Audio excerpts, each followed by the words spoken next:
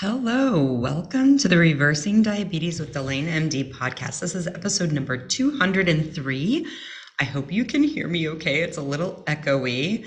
I am currently traveling and I am in a place where I'm really close to a highway and it's really noisy to me. So I hope you hear me okay. I have a mic going, so I hope that that helps cut down on some of the ambient noise.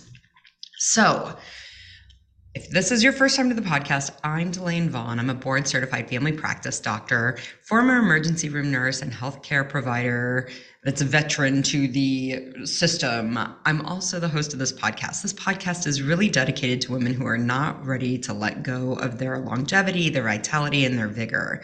This is for women who know that life is a gift and they're not ready to start that downward spiral of letting that go. I think most of us realize as we get enough birthdays under our belt that the sharpness and the stamina and maybe the crispness of our exuberance and our youth might fade a little bit, but we're not ready to blunt it out entirely. When we get a diagnosis like diabetes or prediabetes, we see that as a warning shot. It's a threat to this gift that we have of life, and we want to stop it. Many of us find that when we learn about diabetes, we realize it's a process that really needs to be reversed and it needs to be stopped in order for us to maintain the spirit and the kind of the vitality that's always been us. This podcast is dedicated to strategies for helping women do just that. So I do want to give the typical warning that I give for folks who are listening to this podcast. If you're listening to this podcast and you are on medications for your type 2 diabetes, you need to get in contact with your medical provider that's given you these meds. You have been medicated for a way you have eaten in the past, and now you are going to change the way you eat. So those meds are going to need to change also. If they do not change, you can get very, very sick, like hospitalization and even death sick. So you need to make sure you have a clear line of communication open with your medical provider so that you can call them and let them know what your blood sugars are doing, so that you can adjust your meds appropriately, so that you can come off of those meds and be safe. Okay. So if you're going to make these changes that I recommend in this podcast and you are on medications for your type 2 diabetes, please contact your medical provider and get a plan of action together with them. All right. If you've been listening to this podcast and you enjoy it, I would highly recommend that you rate the podcast on whatever app you're listening to. If you're not listening to it on an app, if you're listening to it somehow through my website, like you don't have to rate it on my website, but share it with your friends. Tell people about it. The more people that hear about this podcast, the more people that rate this podcast, more podcast apps will tell people about this podcast. If you're finding it helpful, others will find it helpful. Give them that same opportunity to get the help that you're getting to reverse your diabetes and learn how to live a naturally healthy life. Follow me on Instagram, follow me on Facebook, join the Delane MD Reversing Diabetes Facebook group. Just hit like whatever it is, join, and I'll get you in there. So today we are going to talk about indulgence, and we're not going to talk about indulgence in the way that's fun. We're going to talk about indulgence in a way that it keeps us stuck, and it really is an obstacle. And again, I'm not talking about indulgence in food. I'm talking about indulging in thoughts and feelings that keep us in the same position. For those who have been listening to this podcast and have been sending me messages, letting me know that it's been helpful for you. And like, I even got a message the other day, the last few podcasts have been on fire. Thank you so much. And I'm like, thank you so much. Thank you for listening. So I want to say a shout out to those who, one, send me emails. Thank you so much. Two, who've been listening for a long time. Thank you so much. I love that I get to spend this time with you every week. And I think of you, and I think of you often. So this week I'm traveling. I'm going to a family reunion. So I drove halfway yesterday, and now I'm recording from a hotel, which is why I'm, in this space that's not typical, and the noise might be a little off. I got to spend hours in the car though, and I was thinking about this podcast this whole time, and I was really thinking about the struggles that we go through and what I hear from my clients and what I hear from people when they email me. And that's really partly I've been coaching clients through this, but as I got to sit and really just think, it's just me traveling alone. There's no kids in the car with me. There's nobody else in the car with me. And so I'm able to just really sit with my thoughts and think about what it is that we go through with some of these thoughts. So One of the biggest thoughts that I've been really coaching my clients hard through lately is I don't know. This belief that I don't know. They'll have eaten a bag of Oreos. That's always the joke that I kind of throw out. I don't know why I ate a bag of Oreos. I use Oreos as a joke, situation. Most people don't sit and eat a bag of Oreos, although I have sit and eat. I mean, I've totally eaten a bag of Oreos in one sitting. So the I don't know answer that we get when we ask ourselves, why did I do that? Or the what do I need to do? What do you need to do to fix your diabetes? I don't know. This I don't know is, I've talked about it before in previous podcasts. It really keeps us stuck. And I want to dive into that a little bit today. This not only I don't know, which is a thought that we have, but then there are other thoughts that I'm going to dive into, which are basically the same thing as I don't know. And we're going to dive into those. When we have these thoughts, we really truly are unaware that we're thinking, that it's optional to think I don't know, that it's an option to tell yourself and believe that you don't know. We believe that it's just telling the situation, I don't know why I did this. So I think of when I was a child, my brother's going to this family reunion with me. I'm meeting my parents there. And I think about when my brother and I were kids and we would get in trouble. And there were times that he and I would get in trouble and we would be asked, like, who did this? And we'd really be like, I don't know. Like, we really probably didn't remember. Like, I don't know. And then there were other times that we got in trouble, like, why didn't you clean your playroom? Why didn't you guys do this job, this task that my parents had asked us to do? And we would mumble, I don't know, because like that was not an accepted answer. Even if we truly didn't know, it was just not an accepted answer when we were kids. And when we were kids, I mean, I think both my brother and I were like, why are they trying to, like, you can't get blood from a turnip. Stop asking me something I don't know the answer to. And what I realized, I mean, again, my parents did not accept that as an answer when I was a kid. I don't know was not on the table. Like, that was not an okay answer.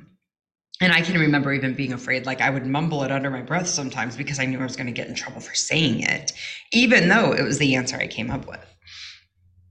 Looking back on this, I realized why my parents did not accept I don't know as an answer was because it kept us blocked from moving forward. So if the answer was like and they would push me, they'd be like, why didn't you clean this? And I'd be like, I don't know. And they'd be like, yeah, you kind of do know. Why didn't you clean it? And the reality of it, I didn't clean it because I didn't want to. I just didn't want to do it. I'd rather play instead of clean. And when I told them I didn't know, it blocked them from addressing the fact that, like, you can't always play. Sometimes you got to do the work. And that was a lesson I needed to learn in that situation. And I couldn't learn the lesson. They couldn't teach me the lesson as long as I was sitting and holding to the I don't know reason for why I did it. This is why I don't knows keep us stuck. Recognizing that the sooner we can move past, I don't know why I ate the Oreos. I don't know how to fix my diabetes. I don't know what to eat. The sooner we can move past, I don't know, the quicker we're going to get our results, right? My parents would never, like, we weren't moving past. We'd sit there all night long with, I don't know why I didn't clean my room, until I gave them an answer, because we weren't going to stop. Like, they weren't going to accept I don't know as an answer. So when we can move past the I don't know, we can start to have a solution. It's important to move past this because it's an obstacle to create what we want. I want you to look in your life and see where you might be using this. In coaching, we always say that the way we do one thing is the way we do a lot of things, right? So most of us will find that we're doing this I don't know in many other areas of our life. I don't know why I can't get along with my sister or my mother. I don't know why I can't leave my job or why I continue to stay in my job. I don't know why I'm not bringing the things that I'm unhappy about with my relationship to my partner. There's all sorts of places. I don't know why I'm not saving the money for X, Y, or Z. There are all sorts of places in our life where this I don't know is likely showing up. It seems subtle. It seems innocent. It seems real. It is a way that our brain keeps us safe, quote unquote. It keeps us from having to explore other options, other ways of doing things, It keeps us from being vulnerable. It keeps us from putting ourselves out there. It keeps us quote unquote safe. And what I want you to hear is safe is actually stuck. And as far as your diabetes goes, safe is stuck and sick. Okay. So staying safe, the I don't know keeps you safe, but it also keeps you sick. Okay. Once we realize that and we can move beyond it, then we can start getting somewhere. So when I think of other forms of I don't know, like remember I said we were going to talk about this, and maybe you're not using the phrase I don't know. Maybe you're using other forms of it, like I need to have my jaw wired shut, or I need to move to a deserted island, or I need liposuction to fix my weight. I need somebody at work to change the policies in the break room so nobody can bring food to the break room. Or another one, very similar, is I want to give up. All of these phrases, all of these thoughts lead you to the same place. It leads you to the same place that I don't know leads you. It leads you to being stuck, not doing anything. When you say, I don't know, you feel confused. That confusion probably leads you to like try, I don't know, I ate a bag of Oreos before. I guess I'll try pizza and fries, or wings and onion rings, right? Like, I guess I'll try this. And the result that you get is you still don't know how, right? Like you still aren't fixing your diabetes. I'm going to get my jaw wired shut. That's a feeling of confusion, but even like a futility. The same thing with I'm going to move to a deserted island, or I'm going to have them change the policy at work. It's this futility that you have no control over it. It keeps you eating these foods that make you sick, giving yourself the result that you're going to have to get your jaw wired shut, or you don't know how to fix it, or you're going to have to move somewhere else, or change the policy, or do something different, okay? When we allow our brains to believe this is the option, an option that you're never really going to take, you're not going to move to a deserted island, you're not going to call an orthodontist and wire your jaw shut. I don't even know that you could have an orthodontist do that. I don't know. I've heard a lot of people asking for a lot of different things to manage the food that they eat. I've not actually ever heard of somebody being able to go to an orthodontist and wire their jaw shut. You're not going to likely, even if you made some kind of campaign to change the policy at your workplace so that there were no munchies in your break room, like even if you were able to get that policy change done, it is very unlikely, even if you were able to campaign for it, it's unlikely that it's actually going to stick and nobody's going to bring food. Okay. It's unlikely, honestly, that a workplace would say no food, right? They're not going to do that. And the more time you spend with these thoughts, I don't know, I'm going to move to a deserted island, I'm going to get liposuction. Maybe you will get liposuction, and that's fine. But unless you're actually taking steps to getting liposuction, you are wasting time with these thoughts. You are indulging, indulgence, right? You are indulging in thoughts that don't actually create anything different. You are indulging in thoughts that lead to feelings that create more evidence of the thought that you're indulging in. That's what you're doing. And that's where this indulgent, like we talk about in coaching, indulgent thoughts and feelings. Indulgent thoughts and feelings give you evidence of what you've been thinking to create more of that feeling. You just indulge in creating more of it, and it never leads to any action that's functional or amazing. Allowing yourself this, and the give up, right? Like this is also indulgent. If you allow yourself to believe that it's okay to give up, you are allowing yourself to believe that it's okay to give up so you can avoid the frustration of trying and trying and trying and going back at it again and trying at it again and telling yourself that it's a failure, which is why you feel so frustrated. When you tell yourself you're going to give up, you allow yourself to relieve that frustration feeling. But the fact of the matter is, it is what you want. Your authenticity and your integrity is going to drive you to coming back and wanting it again. And that's where I give up is indulgent. It keeps you in the cycle of never moving forward. So this is where coaching is helpful. You need somebody to call you on the BS of it, is what it comes down to. In your brain, Mom, I don't know who broke the chair. I truly don't know who broke the chair. It seems so innocent, like, and just like fact. I don't know why I ate the Oreos. I just don't know. Coaching is the process of somebody looking at what your brain is telling you and seeing the results that are created from you, from that thing that your brain's telling you, and having you see the connection between the two. When I say I don't know, I feel confused. I continue to eat the foods that have made me sick, which keep me not knowing why I'm sick with diabetes. It keeps me stuck. I challenge people when they come to me with the I don't knows to look deeper. One, look at what it's costing you, because that is going to drive the motivation to figure out why you're telling yourself, like to move past the I don't know.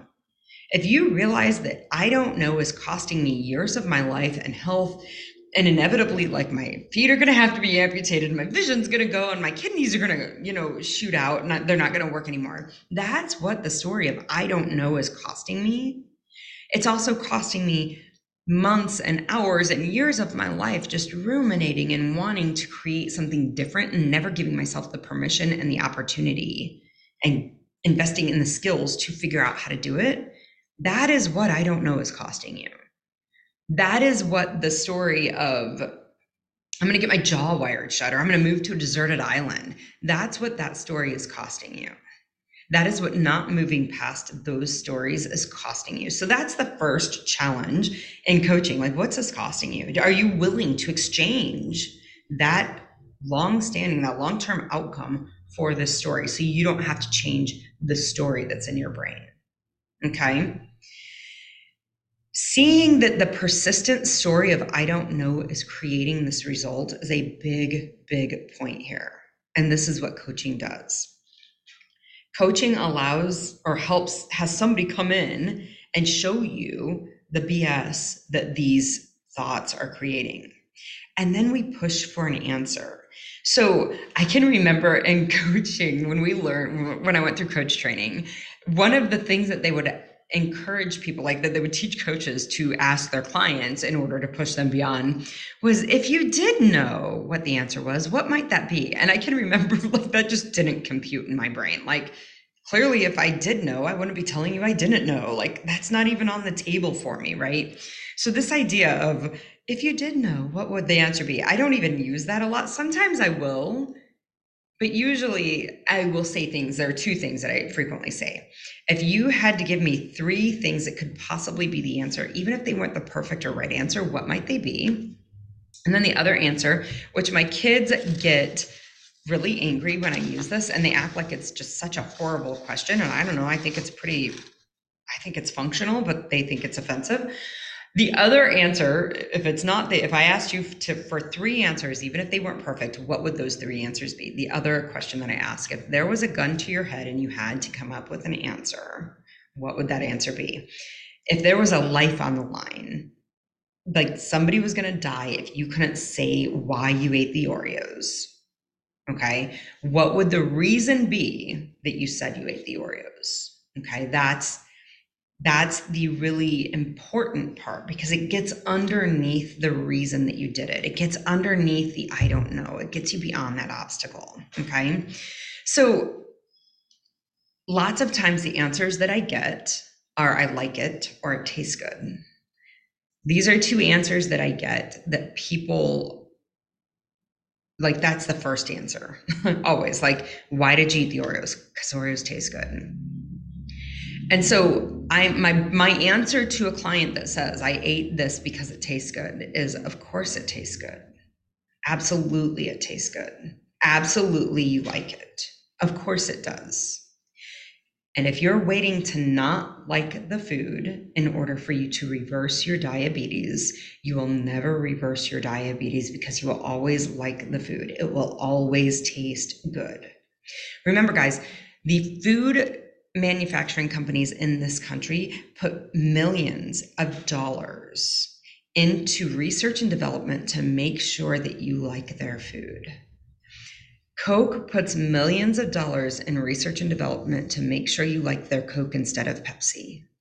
Oreos puts millions of dollars into research and development to make sure you want their Oreos specifically, not hydroxyls, which are also, wafers with cream filling. Oreos puts millions of dollars into research and development to make sure you buy a package of Oreos, okay? Of course you like them. Of course they taste good.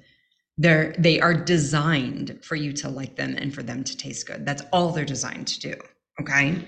So if you're waiting for your brain to somehow not be affected by the research and development that goes into making sure that you like these foods, you will never fix your type 2 diabetes, okay? You're gonna like them. So if you're gonna like them and that's not gonna change, what do you wanna do going forward? Do you wanna stay sick? Because that's an option. Or are you ready to I don't want to continue to do this. I wanna find a different way. So the difference between people who struggle with the food that they eat and people who do not struggle with the food that they eat is the fact that it tastes good and that they like it or they want it is irrelevant. It doesn't matter. So if you think about drinking alcohol, right? So we're going to use the analogy of drinking alcohol and then we're going to apply it to food, okay? If you think about drinking alcohol, the people who struggle with drinking alcohol and do it in ways that it's not aligned with their integrity, they're getting in trouble at work, they're not able to keep their life doing the things that they want to be doing because they struggle with drinking alcohol. For those people, they believe that I like it and I want it and it tastes good is relevant. So much that they do it even when it doesn't align with their goals, their life, what they want in their life, okay? The people who don't struggle with alcohol, they still like it. They still want it. They still like the way it tastes, but it's not relevant. They're not drinking it at 8 a.m. before they go into work. They're not drinking it before they go and drive around, okay? Not because they don't like it, they do like it, but because they like it and they want it is not relevant in that moment. This is the same thing with our food. It is not relevant that you like Oreos. Of course you like Oreos. Of course you do. I like Oreos. It just doesn't matter because I know they make me sick. And I know that eating them all the time is not going to keep me living my life in a naturally healthy way, which is a priority for me, okay? So the more time you spend with the belief that I like it and it tastes good and not looking at everything else, the more time you're going to keep eating it. It just creates desire for the food, okay? It's irrelevant that you like it and you desire it. That doesn't matter. What matters, or what also matters, and I wouldn't even say that it's it doesn't matter that you like it. It's just that this isn't a time to have it. That's real. I do believe that's real. But it's not oh, I like it and that doesn't matter. It's that, oh, I like it and also it makes me sick. And that's why right now wanting it and liking it doesn't matter, okay? I don't want you to talk yourself out of liking it. I don't want you to lie to yourself and say, oh, I don't like it. That is not helpful. But maybe stop telling yourself that I like it is the only thing that matters, because it really doesn't matter. You liking it and it tasting good absolutely does not matter. The more time you spend believing that it does matter, the more time you're going to struggle with this. So look around you and see the people who are living naturally healthy lives, people who live their life in this way that doesn't make them sick with diabetes. The people who are living their life in a way that they are not sick with diabetes, they don't believe that it matters that they like Oreos, that they taste good. They're like, yeah, that doesn't matter because they also aren't healthy for me. The people who are struggling with these foods in their life are struggling because they believe it matters. And that's really what it comes down to. When we get past the I don't know and we answer this really carnal, just baseline, I just like it, we can kind of get to the bottom of that. Lots of times women won't give me that answer because there's a lot of judgment and guilt. I shouldn't want it. I shouldn't want that. I shouldn't like it. If I didn't like it, I'd be healthy. And my health should be my biggest priority. Horse shit, you shouldn't like it. They put millions of dollars into this research and development to make sure you'll like it. So maybe that's not even true. Of course you should like it. There's all sorts of science. stacked up against you to make sure you like it. Of course, you should like it. There's nothing wrong with liking it. It's just liking it doesn't matter. That's where we can move on beyond that. Okay. Let go of that guilt, let go of the shame. Of course, you like it. There are other reasons that once we get below that, they're like, okay, yeah, I like it. And it's okay that I like it. It just doesn't matter that I like it. Once we move beyond that, then other things start to effervesce, to surface. Things like I eat in social situations, like we're at a party, we're at a picnic, and that I find that I need to have something in my hands and something to eat. Or we eat because we're anxious or nervous, or we eat because we're bored, or we eat because we're sad or lonely or angry or frustrated or irritated or all of these things, right? Like, this is what really comes to be at the bottom of this, is we have all these feelings that we don't want to have, and we eat to kind of buffer them out. So when we're finding that we're eating in social situations, normally there's some social anxiety that's going on. And how, like, learning to just sit with, of course, I'm anxious in this situation. I feel like I need to be this person, or I need to be on, or I need to entertain, or I want them to like me. And there's nothing wrong with any of that. It's just not something that I need to make go away.